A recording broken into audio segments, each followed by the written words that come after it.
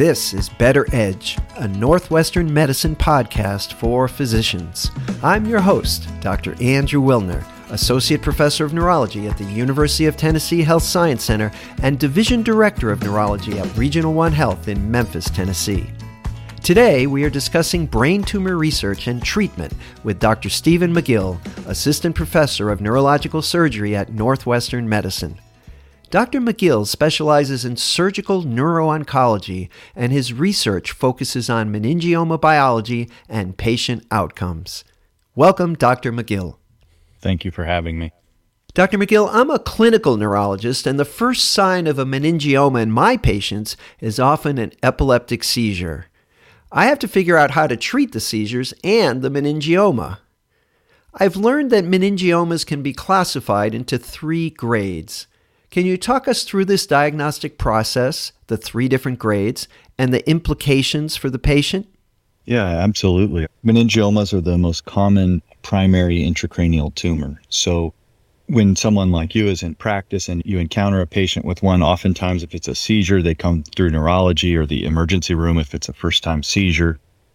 Other times family doctors and internists may see it when they have a patient who just has a progressive headache that won't go away or other neurological deficit from compression of adjacent structures by the meningioma as it grows. And the growth of meningiomas in general is slow relative to cancers that we're familiar with, like lung or breast, that are very common, grow quickly, and you have symptoms come on over a period of, maybe a couple weeks. For meningiomas, they're classically thought of as benign tumors, although not all meningiomas are benign. And they're thought that way because they don't typically metastasize outside of the central nervous system.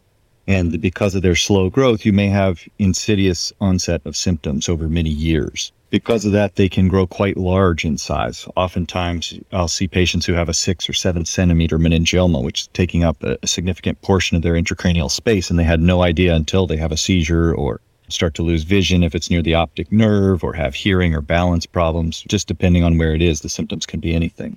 So once we get pathology from the tissue, we take it out surgically. We classify meningiomas into 3 grades: grade 1, grade 2, and grade 3. Grade 1 are your classical meningioma. They account for about 80% of all meningiomas that we'll encounter in practice and are generally very slow growing. When we follow them with observation, you may see growth of, if you're growing a couple millimeters a year, that's considered radiographic growth. So millimeters over a course of years, grows a centimeter or 2 over the course of a decade. So a much slower process than an aggressive cancer. And at grade 2, which is the other 20 to 25% depending on the study, they tend to grow a little faster. So they may grow a centimeter over 6 months or a centimeter over a year.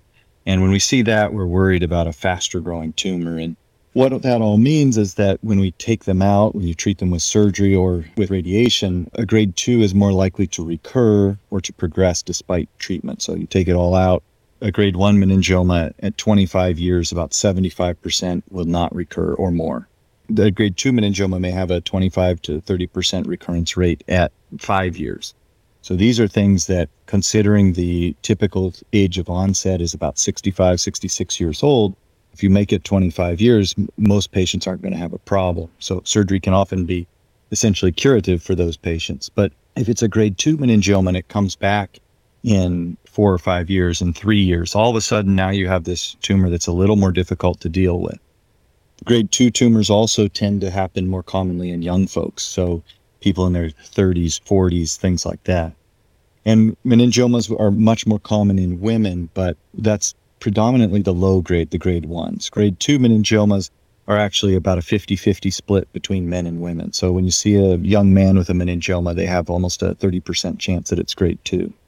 Grade 3 meningiomas, I just mentioned for a second here, they are the most aggressive. They are actually much more like a cancer, closer to a sarcoma than they would be to a meningioma in their behavior. They grow aggressively. They invade through structures. You take them out, they come back within a year or 2. They're a really difficult tumor to treat, but thankfully they're only about 1%, maybe 1 to 3%, depending on the study of all meningiomas, so they're relatively rare. Oh, well, thanks for that. That reminded me of some of the facts I learned in medical school, plus some new ones. So very, very helpful. Now, we call meningiomas brain tumors, but I guess the name meninges, they're really not brain tumors in that sense, I guess. And then the biology sounds different. These grade 2 and 3 sound like a whole different animal. Can you talk a little bit about that? Yeah, I think that's a wonderful thought because as all of us clinicians know, when you see tumors behaving differently, even though they may all have the same name, you realize that there's probably biological differences that are driving these behaviors that we see, whether it's more rapid growth, shorter time to recurrence, refractory growth despite radiation and surgery. So the biology of these tumors is quite interesting. And classically, we knew there was an NF2 mutation, loss of chromosome 22. You get a lot of meningiomas in neurofibromatosis type 2.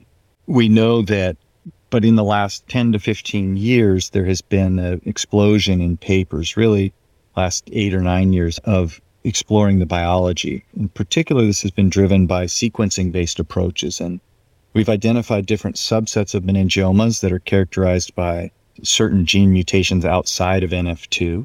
More recently, we are beginning to incorporate some of the molecular findings, both from DNA methylation profiling, looking at the whole epigenetic state of each different grade, as well as specific gene mutations or gene losses that really affect behavior.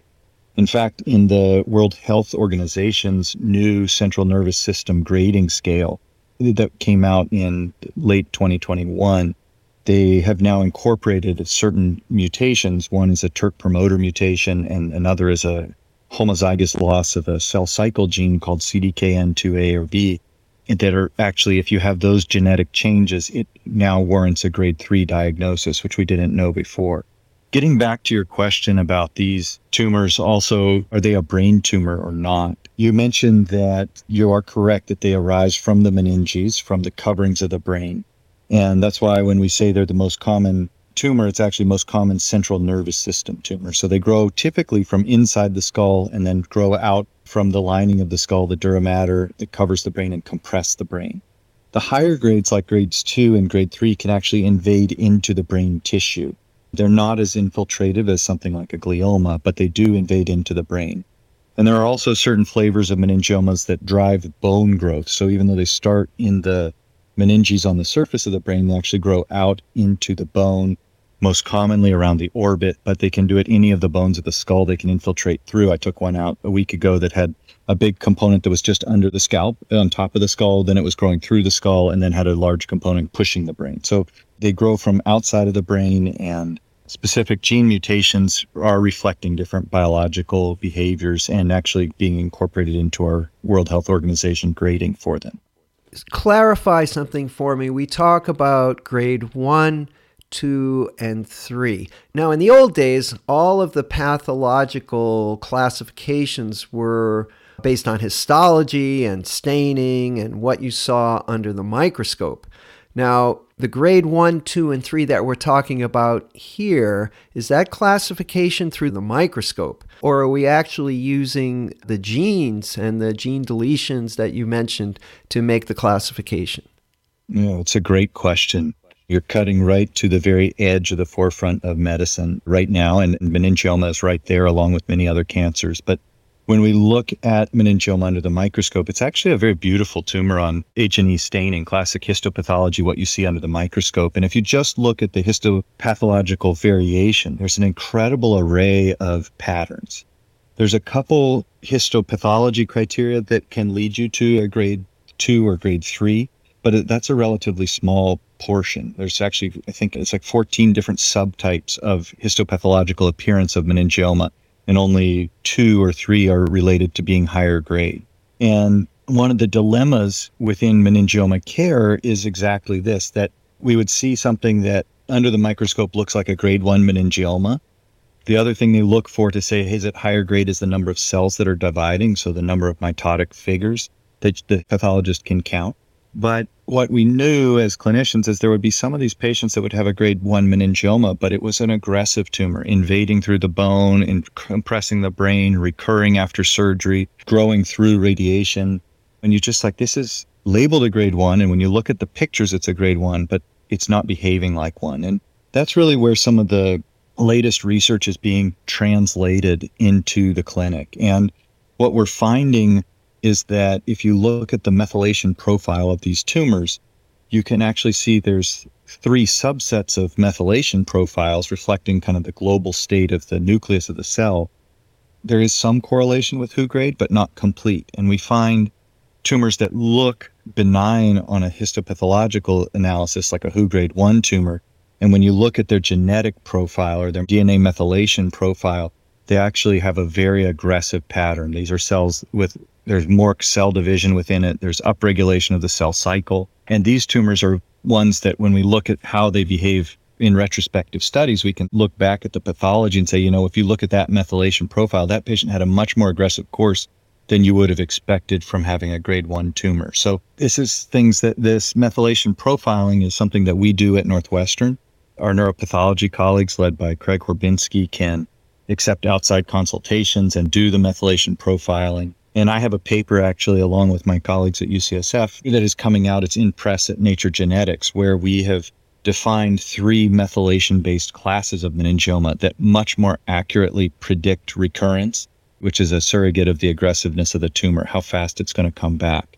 And we validated that in an external international cohort and are working to validate it here in our samples at Northwestern and really trying to bring this into prime time. And I think in the next 3 to 5 years, the things that we're doing right now routinely on all of our samples here at Northwestern will be starting to be incorporated in things like the NCCN guidelines and cancer treatment guidelines for meningioma, because they capture a much better picture of the biological state of the tumor compared to standard histopathology imaging. Well, that sounds like a terrific example of real bench to bedside research that's helping patients. Just to sort of put all that together, at Northwestern, say a patient comes in, they're referred, they have a meningioma. How do the neurologists, the neurosurgeons, the neuropathologists, how do they all work together to make sure that the patient really gets the optimal care that's possible? It's one of the most fun things as part of my job, because it's the multidisciplinary collaborations that really allow us to provide cutting-edge care for our patients. And I have 2 examples that come to mind. I had 2 patients about 3 or 4 months ago, 6 months ago, that came in very similar time frame, and both had a very large convexity meningioma. One was 5 centimeters, one was 6 centimeters. It was compressing the brain. Both presented with a seizure, previously healthy, normal functioning people, no idea they had these big tumors in their heads. Imaging, both looked like grade 2 meningioma. So when a patient presents, clearly when you have symptoms, seizures, neurological deficits from these tumors, the first step is to remove the tumor. So on the convexity, we can get a total resection, which I was able to do for both patients. Both had a good, smooth postoperative course. And then that's really at the point that the multidisciplinary team kicks in. So we have epilepsy specialists, and both these patients had seizures. So of course we start them on anti-epileptic medication. But then the epileptologists follow them and will work to taper off the medications and see if we can help them come off anti-epileptics and have no more seizures, which happens around 65% of the time in patients with meningioma once you remove it. Once the patient is recovering from surgery, the tissue goes to pathology. And there I work with Dr. Horbinski very closely, who's the head of our neuropathology department. And we are doing DNA methylation profiling, next generation sequencing panels, looking at a host of 500 some different cancer genes. Out of this, we get a copy number profile for the tumor. And then I can take that methylation profile and put it into our algorithms that we've discovered that are just coming out now. And it tells us what is the biological state of these tumors. And it was very interesting because one patient was a man, one was a woman. And the gentleman, his tumor was very aggressive. It had activation of the cell cycle. It had chromosome gains and losses that we know are associated with a high risk of recurrence.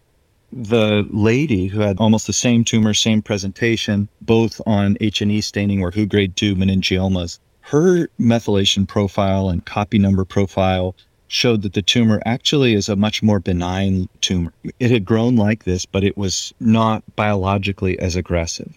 So when these patients come here, we then present them at our tumor board. Now we have this molecular information. We know, even though the histology says it's the same tumor, Hu grade 2 meningioma, The question is, do you radiate or not? And if you have a big cavity from a 6 centimeter tumor, that amount of radiation, even with conformal radiotherapy, is not something that you jump into trivially for a patient.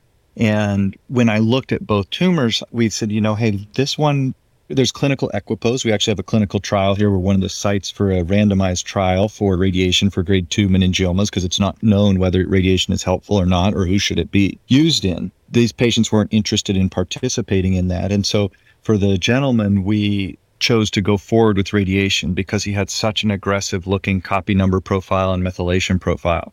And the lady, with a much more benign profile, we're electing to observe. And I think this is a great example of how what we're learning about the biology of the tumor, what we at Northwestern are able to apply to the tumor, is actually impacting the clinical recommendations and patient choices that they choose to do in an area where we don't know the answer. I think the future of this will be biomarker-guided clinical trials, but we have very few of them in meningioma right now. So I think this is a great way that team comes together. We present them at tumor board, discuss it, and then make those decisions or recommendations, and the patients ultimately decide how they'd like to proceed. But that's one of the ways, and I think a nice example of how we're seeing this new information transform what we do for patients. Thanks for that, Dr. McGill. That was really very thorough, and I can see the process. That sounds fantastic. Well, we're running short of time. Is there anything else you'd like to add? One of the other exciting things, in addition to having a multidisciplinary team and everything, is some of the developments that we're using in imaging to help guide surgery.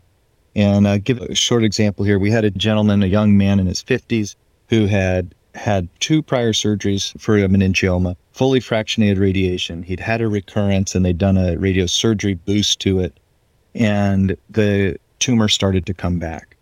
And it had actually occluded his sagittal sinus at this point, which gave us the opportunity to get a more complete resection than they had ever done before, take the bone out, take a wide margin of the dura, and everything like that. But when you see a situation with a lot of scar tissue, it's often hard to know on a scan, is this just scar tissue and post-surgical changes, or is this tumor?